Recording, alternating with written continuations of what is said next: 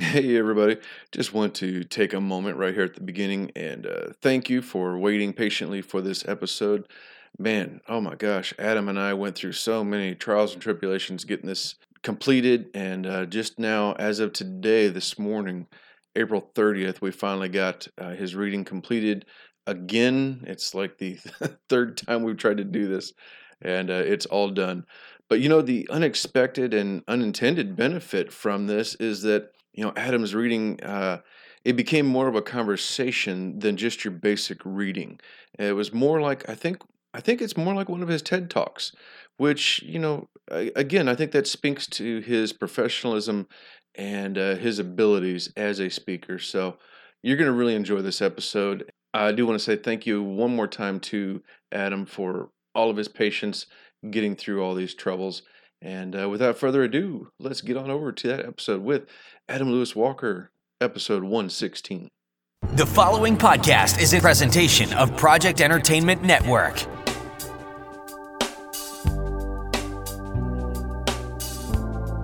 Welcome to the Sample Chapter Podcast, the show where authors read a sample chapter from one of their books. Here's your host, Jason A. Meiske. Hello, my friends. Welcome to the Sample Chapter Podcast, the show where authors read a sample chapter from one of their books. I hope this episode finds you doing well and staying healthy, just like I am. I've been very, very busy, and it's just been really something these last several weeks. In today's episode, we're going to be talking with mindset coach and speaker Adam Lewis Walker. Adam is the author of the best-selling self-help book, Awaken Your Alpha, as well as host of the #1 ranked show and podcast, Awaken Your Alpha.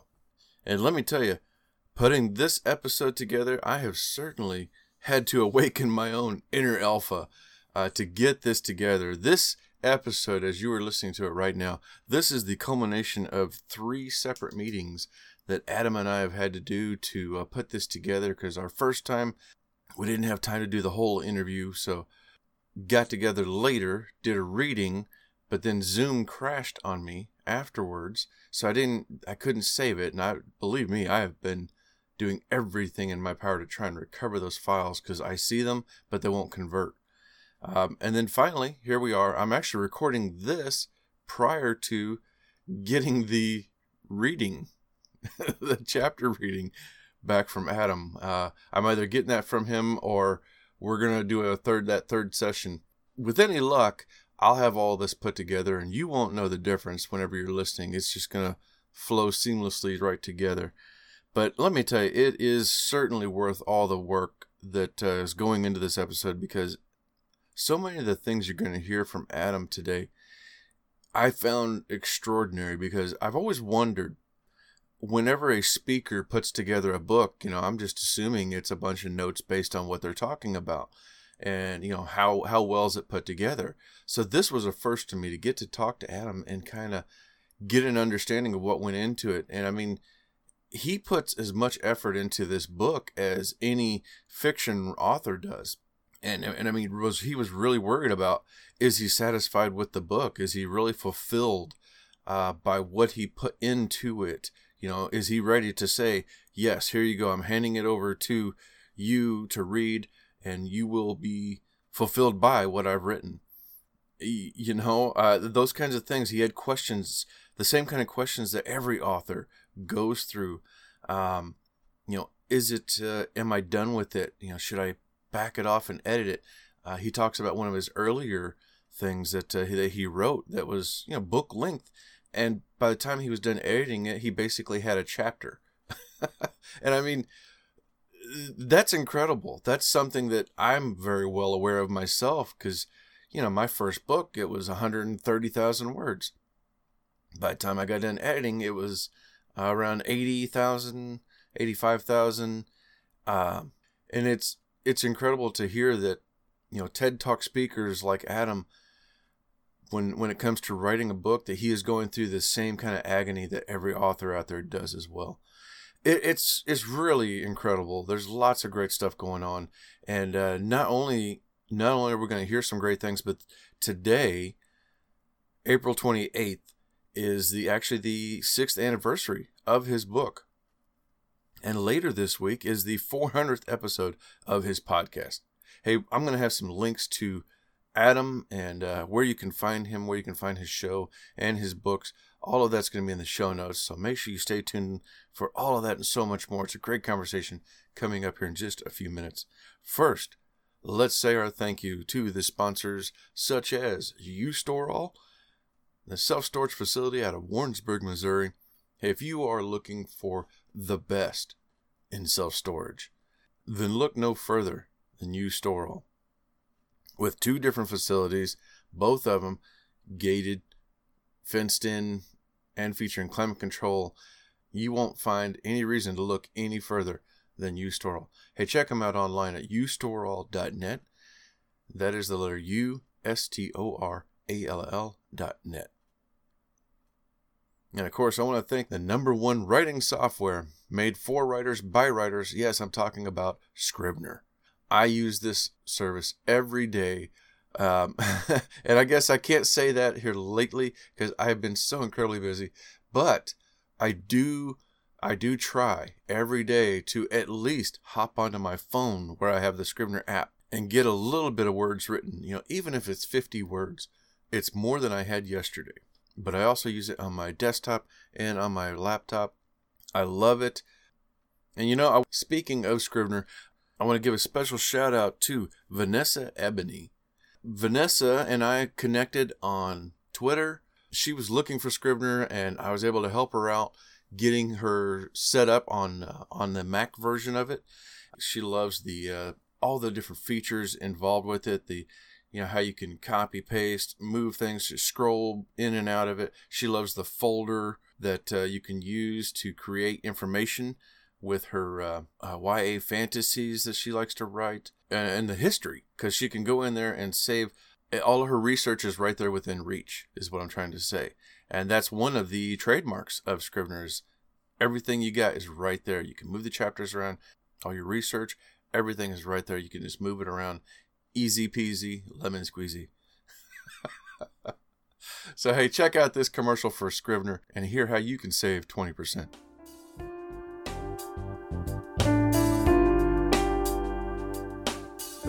Jason here. Hey, I wanted to take a moment and tell you about my favorite writing tool, Scrivener.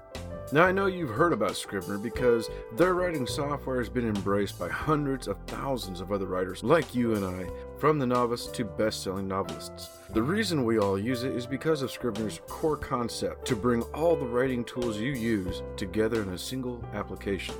And with tools like automatic backup, character maps, project goals, and let's not forget that amazing corkboard, you can see why I use Scrivener every day. As a bonus for Sample Chapter Podcast listeners, use code CHAPTER for 20% off your desktop version. Scrivener writing software, built by writers for writers.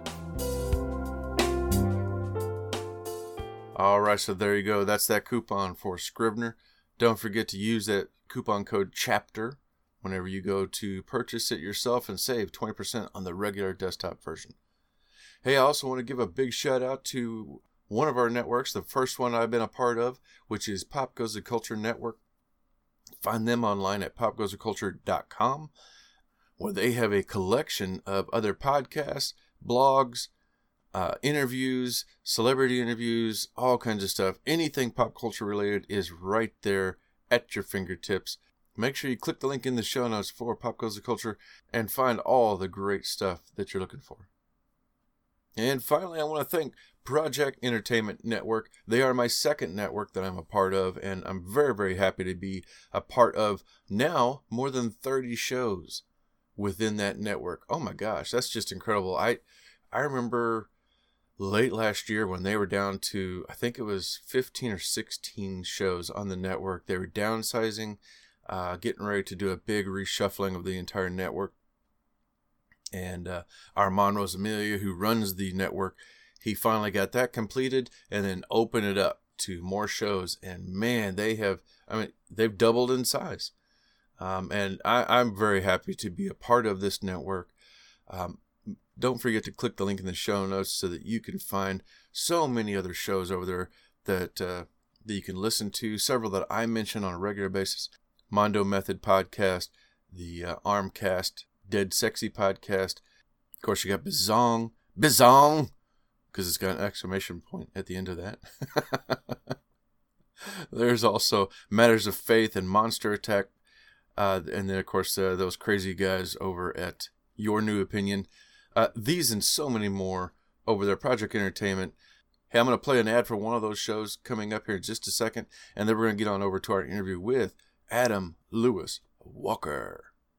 Welcome to Wild Speculation, a podcast where each episode is a short story that explores one of the many strange, wonderful, and sometimes disturbing worlds of speculative fiction. You can find us at wildspeculation.buzzsprout.com, on the Project Entertainment Network, and wherever else you find podcasts. So sit back, enjoy the story, and let your imagination run wild. Good morning, friends. Hey, it's an early morning here at the Sample Chapter Podcast, but we are up and at 'em with Adam Lewis Walker, founder of the #1 ranked Awaken Your Alpha podcast. Adam is a mindset coach and speaker. His mission is to inspire 1 million entrepreneurs and aspiring entrepreneurs to rise up, pursue their ultimate lifestyle, and create a legacy. Adam, welcome to the show. Hey, thanks for having me. It's good to be here. Wonderful to have you here. I guess to start off, I need to make sure, how are you doing? Are you okay? Hey, I'm all good. We just spoke before. I'm up in northern Michigan, even though I'm originally from England. I'm up in northern Michigan, middle of nowhere in the wilderness, and currently in my man cave basement, tucked away. So I feel like I'm in a bunker. So yeah, I'm all good. Oh, that's great. That's great. Well, now, so you began this journey towards authorship as a podcaster with the Awaken Your Alpha podcast. Tell us a little bit about this. How did this begin? Yeah, so my original idea was for a book and a podcast, kind of exactly the same time. I think probably the book was maybe a few minutes before, until I was like, I'm not going to spend 4 years I'm not in that privileged position where I can just sit there researching my first solo book for 4 years. Mm-hmm. There was no one backing me, so it was the everything came together, and the idea for Awaken Your Alpha podcast of sharing these inspiring conversations with people all around the world in terms of how they've overcome their adversities, and the 1,000 tactics to thrive ultimately. And that's the subtitle of the book, 1,000 Tactics to Thrive. And it came from, I was a co-author in a book in 2013, and I met all the other authors that on the paper were very random, 60-year-old dentist from South Africa, a 30-plus-year-old teacher at that time from England, and just this variety. And then it was only when I met them and had the conversations that I realized, wow, I get why we're in a book now. There's success leaves clues, and there's a lot of similarities in the mindset. So that was the idea of, I want to share this for the podcast and the book at the same time.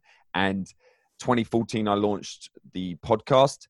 It hit #1 on iTunes. It launched the same week as Tim Ferriss's podcast, which done quite well since. I'm not quite there, but I did get the screenshots early on where I would go ahead of him, which was a brief period, but I've got the screenshots because I barely believe it myself.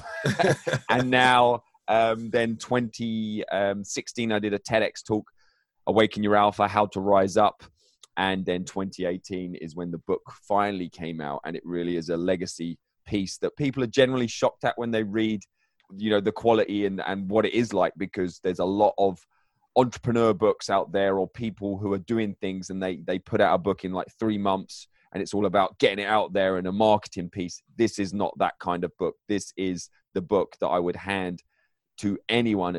I would hand to my sons. I dedicate it to my sons. So if anything happens to me, this is literally the 1,000 Tactics to Thrive from myself and people all around the world, of how to basically handle what life throws at us. And it's very relevant in today's climate, where a lot of people are getting shook up with what's going on, and rightly so. But it's all about preparing for adversity, because it's coming for all of us at some point in our lives. It's not a question if, it's just when. So when it does come, that's not when you want to get prepared for it, because as I found out personally, I was a pole vaulter and was trying to get to the Olympics, and I thought I was slightly mentally prepared. I didn't really think about it that much. I thought I was mentally strong. And then I had a very sort of career-ending pole vault accident in the rain, and it pulled the rug from under me, and I really struggled for a few years. Operations, depression, and so I'm always aware of that to train and prepare mentally for when adversity comes, so then you're in a better shape to handle it. Yeah, okay. And I was going to ask, like, what was kind of the inspiration behind it, but that sounds like it's the adversity really was the inspiration, and how to cope with it, how to deal with it, and how to move past that adversity. Yeah. I've always been positive, but in that period, I had to battle to awaken my alpha every day, and I worked hard on it, and nothing was working. So I just kept trying different things, and just gradually, over a long period, I started clawing my way back out. And that's when I became kind of obsessed with finding how other people have dealt with it. And because, I don't have all the answers, and I'm always searching, and I put in the book, the best of the best. If I think I've got a valid opinion, then that's the one I put forward. If I think someone else I've interviewed has a different slant on it, and something that's really valuable, or something that I've used myself, then I put them in and give them credit. And there is a structure to it. It's not just a random, collation of interviews. And for a book that uses pieces of interviews, they're not transcribed. That was one of the first, I was in the early drafts of the book, it was, more transcribed aspects, and that's easier to do, but it's not a good read. How people speak like this is not how you want to see it in a book, and you don't want to have all the back and forth chit and chat. So, there were multiple workings and drafts of this. So it is, really just fine-tuned down to, this is the most efficient and the best stuff, and the minimal effective dose of, almost like a guidebook and a reference. And there are 33 actions throughout the book. So it's not just like, this is how someone else has done it, and this is an idea for you. It's like, okay, how can I apply that? What action, what practical thing can I do now? What is what can really help me apply this to my life now? And again, it's a pick and choose. I've heard a lot of people have read it, and then they come back and they dive into it to specific aspects when they're, coming up against a challenge, or they just want to get a bit more clarity around certain aspects of their mission. Yeah. And I think that's a smart way to go about it. Is if you just tell people, well, here's something, it can get very dry. And I have gone through, I think I've been through Act 1 so far of your book, your introduction, and then through Act 1. And I think I like the blending of, here's a personal story about somebody that you've met or read about, how they coped with this issue, whether you're talking about purpose, priority, process, or perspective, those sorts of things. Is you have a personal story that relates to it, so that the reader can relate to the point you're trying to get across. And I thought that was really, really fascinating, and a well done way to do it. Cheers, I appreciate it. Yeah, as I say, I worked. There were not deadlines missed, but the launch date of the book was pushed back, because I always came back to, am I going to be satisfied and fulfilled handing this book to my boys and saying, this is for you for when you get older, instead of saying, oh, it's not quite how I wanted it, but I hit my deadline. Like, no one's going to care about that, and it is what it is. So quality was way more important to me than just putting a book out to hit a deadline. And these were all deadlines that I'd set myself, because I do believe in the power of a deadline, and I hit deadlines, but then I'm like, no, it's not quite. It needs another pass. It needs this, it was just like a TEDx talk, like anything. If you want to do it quality, you've got to go over it and do it again. It's like a podcast. I'm closing on 400 episodes. And the only way the podcast, I believe, has got to the quality is now is because, many of the episodes were not to the quality. The episode 1, I wouldn't even, no way I would listen to my episode 1 or 2 or 3, because I would be cringing. But the only way you get to that point is by putting the reps in. Yeah, I totally agree with you there on all of that. Because yes, I just crossed 100 at Christmas time, and yeah, I go back to listen to the early episodes or go to share them. I'm like, oh gosh, I hope people don't judge the rest of this based on this episode. But the author did a good reading, and I want to make sure and share that. So, but yeah, you put in the work and you keep grinding at it. And I think that's a great mindset. Definitely. Appreciate it. So now, as far as writing a book, is this something you had always, maybe like in the back of your mind, you'd always wanted to do, or was it just something that kind of came up because of the adversity after the pole vault accident and the drama you had going on in your life? Yeah, I feel like I always wanted to write a book. I don't even, it's been so long that of just wanting to, knowing I was going to, it's that almost that mindset of certainty that I would write a book. I suppose, when you're ready, and I believe you should do things before you're ready. Like we just talked about, you only get to certain points by just taking action and just making that decision and commitment. So yeah, I feel like I always, and I believe everyone has a book in them. It's just whether they, get that awareness personally, and that's something they want to do. So yeah, I've, as I said, like 2013 is when I was like, I'm going to do this specific book. But bearing in mind, 2013 is when my co-authored book came out and I became a bestseller for the first time officially. So and then working it back, and then if you trace it back even further, that co-authored book, I'd already written a full book at that point. It was, too many words. It was called Fit Kid, Fat Kid, because I founded the UK Youth Conditioning Association in 2010. So almost like Rich Dad, Poor Dad, I had the idea for Fit Kid, Fat Kid. And, and I wrote that book, and it never came out because then I just reduced and turned it into a chapter.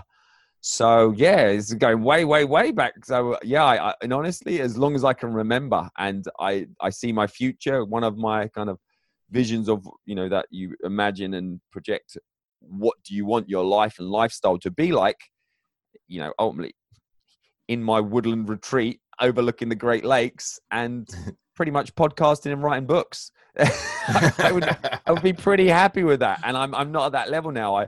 I'm more and more, I can largely podcast, but the book writing, there are not going to be hundreds of thousands of fans crying if I don't write another book, and they're not waiting for the next book. I don't think there's a few people who are saying like, are you doing another book? But that would be brilliant if you could get to that level where people are, one of my interviews and one of my aspirations and kind of someone I look up to in this arena is Robert Greene. And he is a legit writer in terms of, he doesn't do anything else. He writes for like 4 or 5 years researching and writing a book. He is a writer. He's not a writer speaker or writer speaker podcaster, or he does, a lot of us have to do aspects around writing our books, whereas he locks himself away and he's dedicated, and he writes books. That's what he does. And people are legitimately waiting for him. When he puts it out, it sells millions. That is something. And I think comparing yourself to other people is a way to be very unhappy and unfulfilled. But that is just, that is, for me, that is a marker of what is possible. And, it's not about thinking, will I get to that level? But because I am a podcaster and I love my podcasting. So straight away, I'm not going to do the same version of what Robert's done. But much like Tim Ferriss, he's a podcasting machine, and I will not do that to that level in that arena, because I have diversified and I do like the mix of what I've got going on. So it's interesting what's possible, but it's important to, through the book, do the work to understand what is your setup and what are you aspiring to in certain areas, and what are you willing to sacrifice, and more importantly, what are you not willing to sacrifice? Oh, very well said. Very well said. And I would just love to be in that situation that you're in, up there sitting at the lake in Michigan and just podcasting and writing. That would be a dream for me too. Yeah. See, I go out, I do a lot of, and that's another thing. I know someone like Robert Greene has no aspirations and doesn't need to go out speaking and different things like that. But me personally, the speaking side of things is something that I've been ramping up more and more.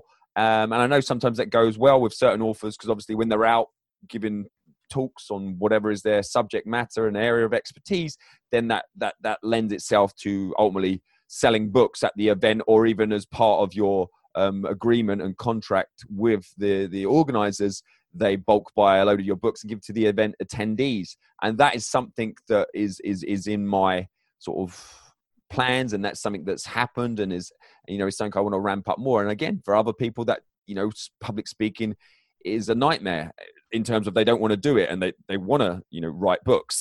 They don't want to be out there speaking about it. So again, it's just understanding what works well for you and what what lights you up in terms of your plans and what doesn't feel like work to you. So I think it's important for any writers and podcasters and speakers to just do that work and get comfortable with what they do and don't like, and then really go all in on their strengths and their talents. I agree completely. Now, you were telling me before the show that you are in the process of working on, is it a sequel to Awaken Your Alpha? Well, it is. It is literally taking almost one of the chapters and going deep, because one of the biggest challenges with Awaken Your Alpha, and what really made it absolute mission and way harder than I thought, was, Awaken Your Alpha, it is a holistic approach to it. It was pulling in so many angles and going deep in the whole concept of Awaken Your Alpha. But there's many areas from looking into the book, the 3 key sections: awareness, action, and ascension. But then within that, there's like 4 sections within that, in terms of really covering the key areas of your life. And yeah, that was the challenge. Each one of these chapters you could almost do a book on. So through going through that process and what's coming up in the interviews over the last 6 years, I put it in the book, the chapter, I think it's the number one destructive emotion, or the biggest destructive force, and it's fear, and it's personal fear. And I believe, and through going through this, that is the biggest sort of indicator of success, or what's going to happen to you going forwards, and what's happening to you and what has happened to you is your personal fear. It's the number one thing that's going to be holding you back is you. And so it's fascinated to me. And so I've always been asking about it, but specifically in the last 2 years, and even before this book came out, I was adding extra questions around people's approach to fear and how they tackle it. And that was purely based on, that's what this next book is about. It's around the concept of fear. I have working titles, and that's evolved. And I really want to keep the the title fluid, because I want the best title, and I don't want to get my mind fixed on, this is the title of the book. But it is around fear, and I've got a TEDx talk booked in that may be getting moved because of the current situation. But I've got a TEDx talk booked in for July 30th, and that is on fear also. So there is method to the madness, and that's how I kind of go, my process of going through this. And the TEDx talk is a very powerful tool for authors and for anyone who wants more exposure to their message and what they're about. So I'm really excited to just dig in to fear. I mean, there's, even as I dig into that, I'm like, wow, you could do a whole series of books. But no, this is going to be digging into the book on fear. And it excites me. And that's how I kind of decided what is the book going to be on, because there was a few contenders, but that one just kept coming to the front. And I look at it as, I list down the next 5 books for the next 10 years and literally shuffled the order in terms of, okay, if I had one book to write, if I could only write one, which one would I do first? And that's my process, because I don't take anything for granted, especially in the current climate. I don't even know if this next book will get out, but I don't think we should think too far ahead. Just be aware of where you want to go, but be very present daily, that there's certain things that are out of your control, and don't stress about them, but just do what you can on a daily basis, and, enjoy the time you have. I agree completely. And it seems like a very timely subject, given the current climate that we're in right now. I was speaking to my wife yesterday, and I'm pushing up the schedule on it, because, man, I wish this book was ready to go out now. I think that could really, put a dent in terms of it's so hard to break into, mainstream media with a new book, because, anyone and their dog can write a book in 10 days now, in 10 minutes, in 10 days. And it's hard to, differentiate that, no, actually, I researched this book for 3 or 4 years, and this is, people only realize that once they open it. But the challenge is, you've got very good book marketers out there, maybe not such good writers. And that's the challenge. And then you've got very good book marketers who are very good writers. So that's the challenge. So something like this, I really wish the book was ready now, and it's not. And I'm not going to rush it in terms of get this out in the next 3 months, but I am potentially pushing up the timeline slightly, or committing to a timeline that I had loosely in place. I'm looking at maybe January 2021. But yeah, and I'm very keen for that timeline now. And I'm hopeful, but I'm also a realist that this will not be as big a challenge as the first book, because of my formatting's all done in terms of it will have my style of the book. That took a long time to get it how I like it. That's going to be my calling card. And also, I'm digging into one subject, which makes me relax straight away, because trying to cover many subjects like I did in Awaken Your Alpha, it's a great read, but it was a huge challenge to do, where I'm loving the fact that I'm just digging into fear, and I should be more realistic in how long it's going to take me, and also be open to the fact it could take longer than I think. Well, still, it sounds incredible, and I know we're already connected in a few ways with social media and in our emails. But please, you got to let me know when that's ready, so that I can tell my listeners that that your next one is ready. I'm so excited about it, and what I do in my process, I prep and research and structure for as long as I can hold myself off. So then when I go for it, I just go for it. I'm a big believer in this first draft. Do not reread it. Just go for it. Because if you've done the plan and the structure, that will kind of keep you, the strategy, and keep you on place and keep you in the right ballpark. But if you start going back and re-editing and stuff, you'll just be stuck in a little loop on chapter 1. So I think you've just got to get it out there, knowing that this is nowhere near the final draft. But just get it out.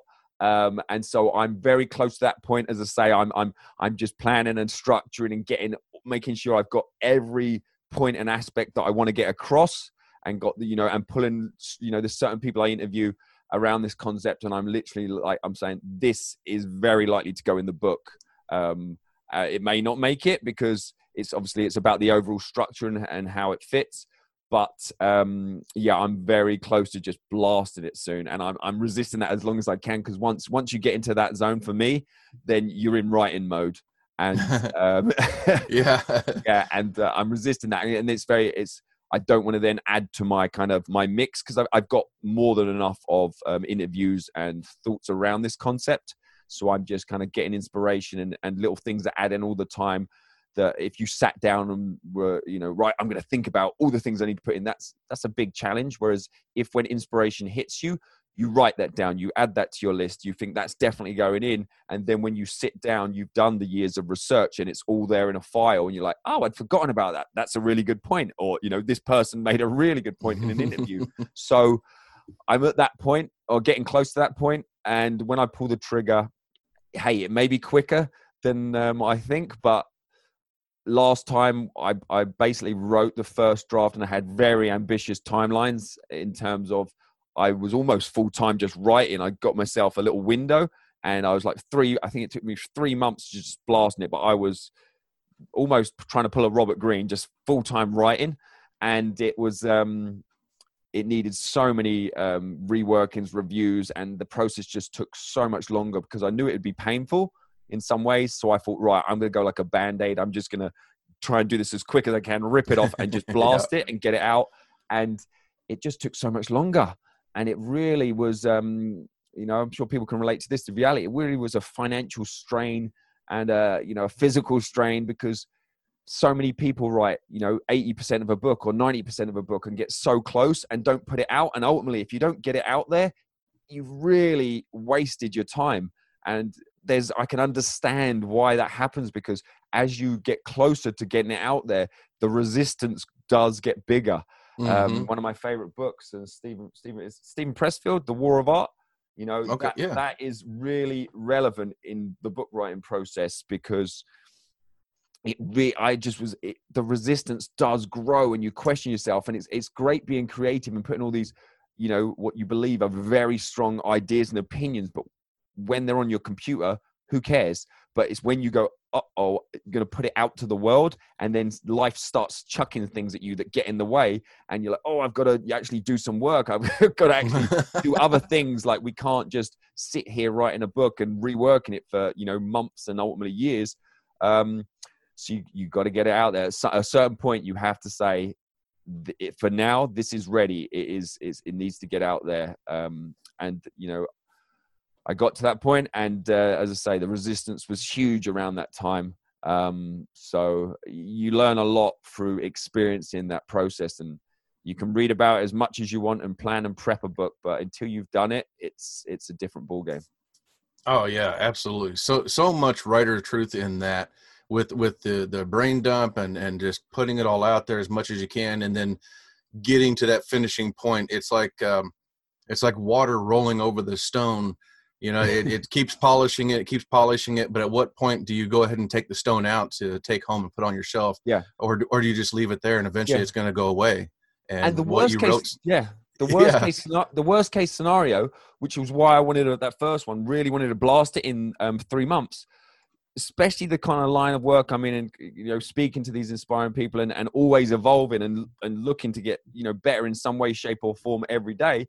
If I was too slow writing a book, in 6 months' time or a year's time, I would definitely have to rewrite it, because I would probably want to change a lot of the things that I wrote 6 months or a year ago. So I was very aware of that, and I didn't want to be in that position, because you'll be constantly rewriting. If I write a book and sit on it for a year, then I have to rewrite the whole thing, even if it was perfectly fine the first time around, because things have evolved. So that was another thing I was very aware of, and I think with my first book, The Fit Kid, Fat Kid, I sat on that for too long. So ultimately, when it came to do something with it, I had to rewrite the whole thing, because it was like a year or two old. Yep.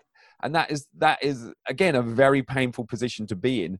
So I think if you're committing to it, I think the power of a deadline, be as realistic as you can, but stick to that deadline in some shape or form, whether it's, I think finishing your first draft is a good deadline to have.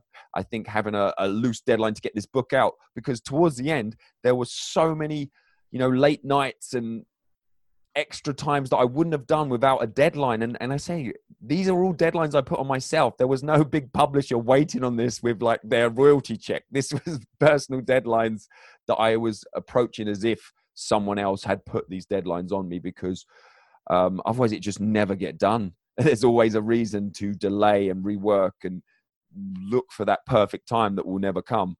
So part of the reason for January 2021, or around that area, I should say early 2021, being a realist, is because, again, something from my publisher I did work with towards the end, things like, well, okay, if you put it out in January 2021, then it's a new book for almost a year. Whereas if you put it out, because I had deadlines, like I want to get it out in 2017, and I was busting the gut, then I definitely want to get it out in 2018. So it went out in October 2018. So in theory, in like 2 months, it's last year's book. And that they like told me about, why are you so obsessed with getting out in this? Like, what about if you put it out January 1st, then it's a new book? And I'm like, I had personal deadlines, and I was like, I am not letting this go another calendar year without getting it out. Because I honestly wanted the book out in 2017. That's how far off the mark I was, or underestimated the initial task in front of me. Well, you're not alone there. I had announced 2 years before the release of my first book that it was about to be out, and it took me 2 years. And then my second book I have announced twice, I think, since then, and it's about ready. I'm about to hit the publish button, but good. Oh gosh, yeah. So who do you publish with, or do you self-publish, or what's your process? Because I'm always interested in that. And I was adamant I was going to self-publish after my first co-authored book, and I was like 95%, but I just kept that little open window. And then I connected with as kind of like one of these hybrid publishers, and I really liked what he had to say. And then I was like, okay. And it was that smaller piece of outside accountability that really helped me. That I didn't want to, let other people down, and I couldn't just, when times got tough, I couldn't just drop it and no one would even know about it. It was like, they'd be like, hey, what's going on? I thought we had agreed on this. And just that aspect for me was useful. But I'm gone back. I want to experience all these things. So I'm again 95, maybe even higher percent that I'm going to self-publish this time, unless I go even more the traditional publishing route, because I've got a bit of a platform now. But I think they would slow me down, which is what I wouldn't like. Oh yeah, yep. No, I self-publish. That way, I just have the control over it right now. But I would love to cross over at some point and be a hybrid, because I've got some stories I think would go mainstream and some that are definitely not. Yeah. So that's what I'm thinking. Because I've got another smaller book that I would not put in the same bracket of, that I want to push out around the work I'm doing with, TEDx speakers and aspiring TEDx speakers, and my other podcast, Talk Accelerator podcast. That is a clear business where I help people secure and smash their TEDx talks. So around that would be a smaller book that would definitely be self-published, that I would put out there based on the podcast and the findings of the interviews with TEDx organizers and TEDx speakers. And again, I've got that kind of in my mindset for this year, but that would be a book I would look to write and put out, 3 months start to finish. But again, the reason I say I'm not 100% committed to that is because if I'm committing to the big book, then I'm aware that I can't spread myself in too many directions. So, and that's where I may be 100% self-published. And if things worked out well and they wouldn't come calling, I would call on them, and then they may give me an option of publishing more of a traditional publisher. Then maybe I'd be open to that with the big book.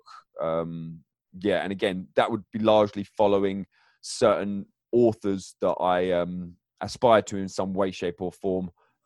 And I would consult a lot of people on the pros and cons again before I made a decision. Yep. Oh my gosh. I want so bad to just keep talking to you. I'm just so in the time. Yeah. Man, I'm a talker. Sorry about this. No, it's fine. It's fine. I know we're up against the wall. You've got other things coming up. So where can listeners find and follow you? Yeah. Adam Lewis Walker, anywhere. Awaken Your Alpha, put the two together. That would definitely come up. ayalpha.com/book. Just a little bit more of a specific page on my website that has, the testimonials and the book. But obviously on Amazon, please go check it out.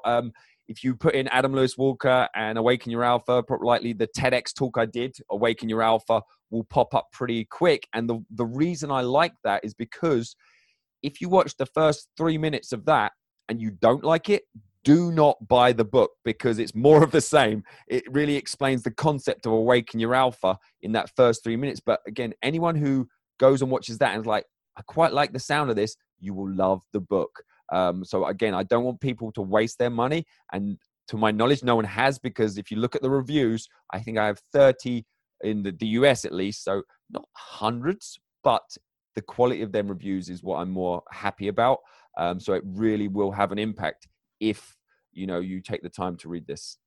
Yes, yeah. And let me know. We were talking about that before. People just do not let you know as much as. So if I got 30 reviews, I'm confident there's hundreds of reviews just floating in people's heads. Yes. Everybody, all of your listeners out there, I preach that. Leave a review. Let the author know what you think. Good or bad, it's still good information. Oh, yes, please. Because I'm writing another book. So, that may be something in there that I'll be like, hey, that's a good point. I will be aware of that and tweak and, for the next book. But please do reach out to me. I don't have a team. It's not going to be my assistant responding to you. If anyone reaches out to me around any of these concepts we've been talking about, I will respond to you personally. And I really do appreciate the feedback and the making the effort. Wonderful.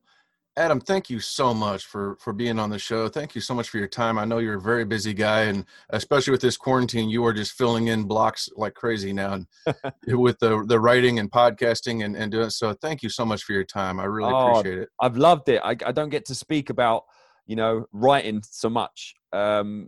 This has just reminded me about how much I love it, because I'm talking a lot about podcasting and awakening your alpha and TEDx talks at the moment. Is really like a lot of people ask me about, but man, this has just reminded me. I love writing, and I love talking about writing and publishing books. So thank you. Thank you. All right. Well, ladies and gentlemen, time for me to step aside and hand the floor over to our guest, Adam Lewis Walker, with Awaken Your Alpha, Tales and Tactics to Thrive. Okay, so this part, we're diving into kind of the middle of the book. A lot of times, readings, and especially readings I've done for this, usually near the start of the book. But I just felt this was relevant for the time we're in. And yeah, when asked to do a reading, this really stood out to me. But another positive is I do feel I can pick up the book and dive in at any point in the book, and it would be worth reading a sample chapter. So I'm very happy with that side of things. And that was something that was pointed out to me after the book was launched. At a book launch, a lady came up to me and said, "Hey, every page I just drop into, it's got an awesome, quote that makes you think, and then a really, interesting story or a principle, or, it's just quality through." So we're going to dig in right into the middle, and we're starting with the chapter Back Yourself. And also throughout the book, there's 33 actionable boxes, really, those specific practical actions for the reader to ponder, action, question themselves, and exercise do if they choose, which I heavily suggest at some point they do, because the feedback again is it's not just reading some cool stuff and making you think, it's actually having an impact if you just input one or two of these principles into your life. So here we go. Back yourself. John Blake, Australia. Back yourself are the words John lives by, and when you hear his story, they will become all the more powerful. I first connected with John through a mastermind group. Then by coincidence, we were both in Las Vegas at the same time and had the chance to meet up. John was actually the third episode I used to launch the podcast back in 2014. And some 300 plus episodes later, I did not hesitate to include his story in this book. Side note, we're at episode 400 today as I'm recording this, so it's a quality day.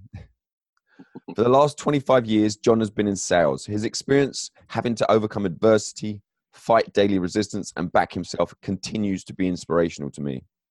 8 years ago, he set up a consulting business with a partner, helping salespeople to fast track their knowledge and results. He describes how they were being booked in the early years. Day 3 of a conference, a room full of salespeople with a screaming hangover after a massive barbecue lunch, their blood sugar levels in their underpants, and you're somehow expected, after a 1-hour presentation, to turn them into masterful salespeople. John remembers sitting in the terminal of Sydney Airport. He had dealt with about 75 clients during that past year, so he decided to rank them and select the bottom half. This amounted to almost 40 clients that he then deleted to see what that would do to the business's bottom line. Just 11%. I sort of looked at it and went, holy crap, we could have dealt with half the clients, done half the work, and really we would have ended up doing more business. We would have been able to focus and look after that top 50% better.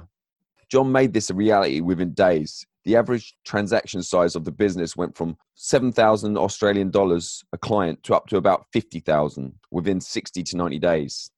Obviously, this took a massive shift in mindset, but the financial aspect swiftly followed. And this is one of the action boxes in the book. So action 14, a better way. Essentially, there are a few key things John did. Firstly, as soon as he realized there was a better way of doing business, he stepped boldly into action and backed himself to transform everything. He created 2 or 3 high-value packages to get results, then modifies his sales process so his ongoing support package was a no-brainer for clients. From a business standpoint, he was now able to attract like-minded clients, but only focusing on his ideal client. Is there a better way to do what you are currently doing? How could you package things differently? What could you change to get the best results for all involved?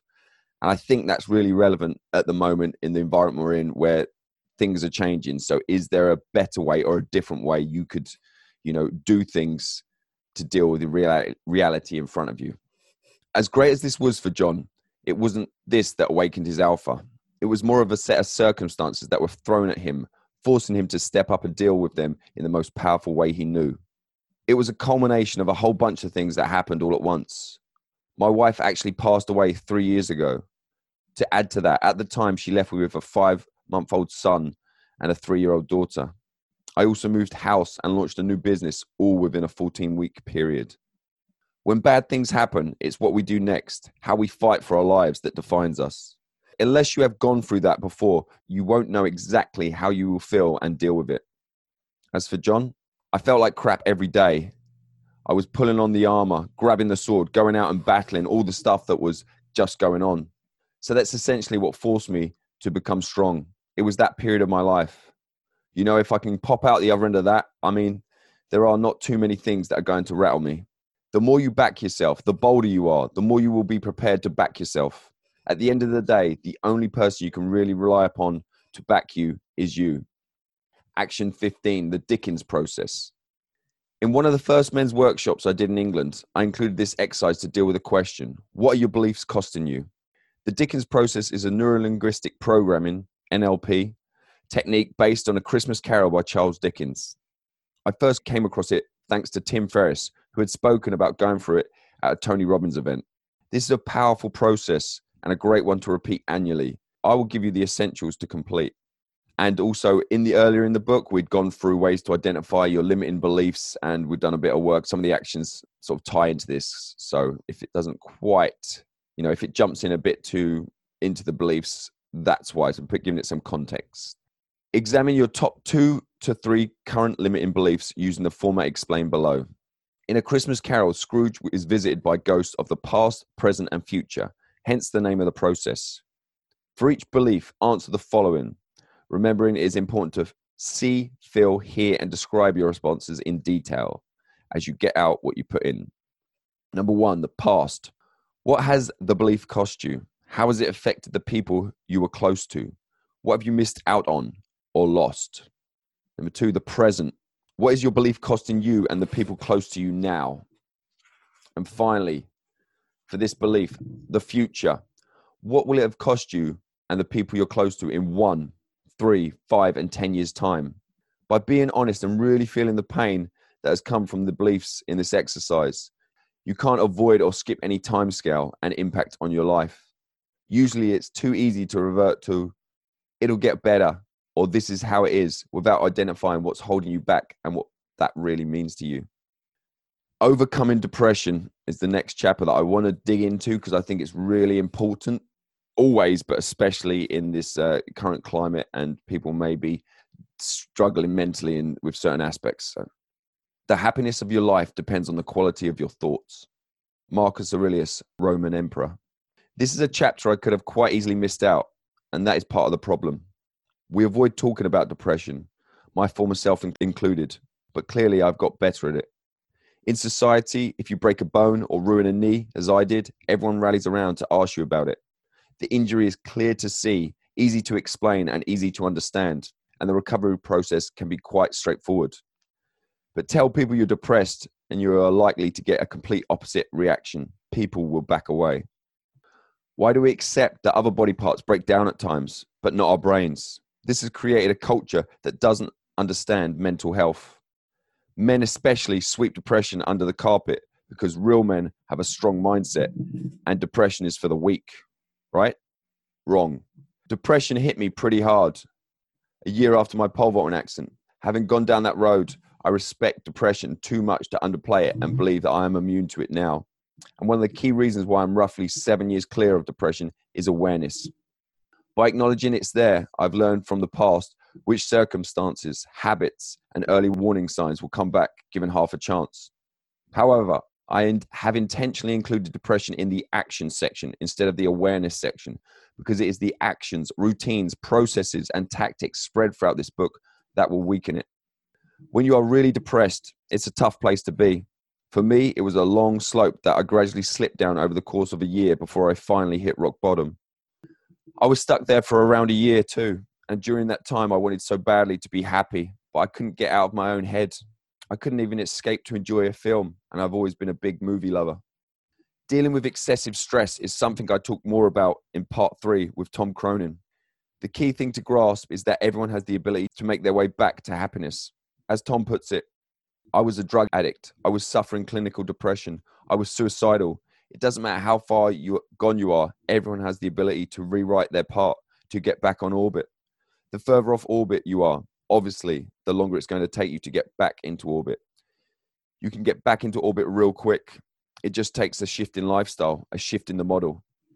If you do the things I've highlighted and talked about in this book when you're feeling like crap and really don't want to, it will go a long way to preventing you from slipping all the way down slope into deep depression.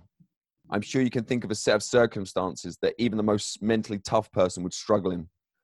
Sure, everyone has varied levels of susceptibility to depression. If you've ever heard of seasonal affective disorder or SAD, that is how it emerged early on for me. Even if I was not depressed, I did get pretty low in the darker months each year. So I preempted it by scheduling certain activities or events during this time. January or February are great times to attend events that will better you, especially in somewhere sunny like California. In late 2009, after a year of traumatic events back to back and a healthy dose of denial, I was in a bad place.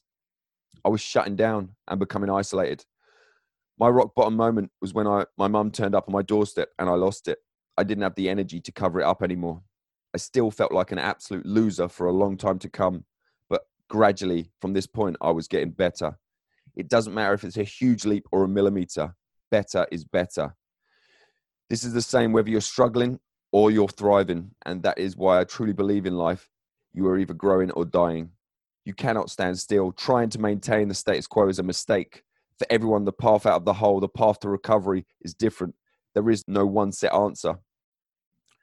The divine guidance often comes when the horizon is the blackest. Gandhi. Like the seasons of life, one thing is certain.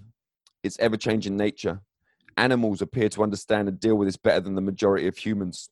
One of my favorite aspects of moving to the wilderness of northern Michigan is the connection I have with the clear seasons, embracing each one for what it brings. Friends ask, what about the winters there? To which I respond, it's better than rain. I can do something with snow. I love it. Would you really appreciate an eternal summer with blistering temperatures and no variation in weather every day? Would I appreciate snow being here for 12 months? Hell no. I love the fun activities, skiing, the landscape, and the play that comes with having kids and snow combined. Then when April comes around, I am more than ready to see the grass again. By the end of the summer, I'm excited to see the stunning Michigan colors of the autumn, or fall, they call it here, before heading into the winter again. In life, change is coming. You can either panic, complain about it, or embrace the changes, challenges, and opportunities each season brings. Always focusing on what you can't do is a surefire way to miss out on what you can do.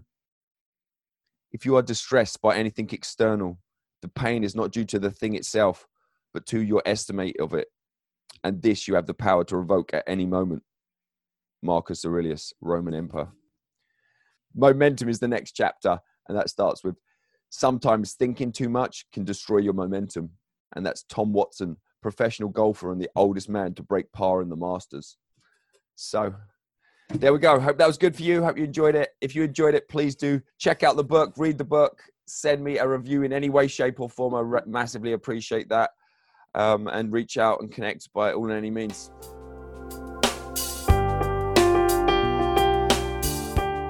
And that was Adam Lewis Walker reading a sample chapter from his incredible mindset self-help book, Awaken Your Alpha.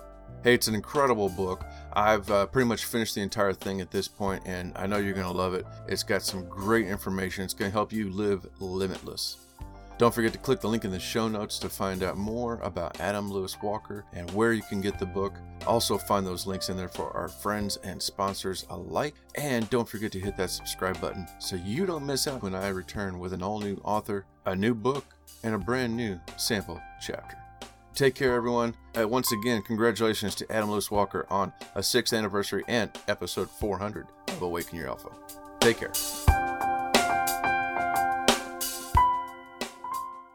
This has been a presentation of the Project Entertainment Network.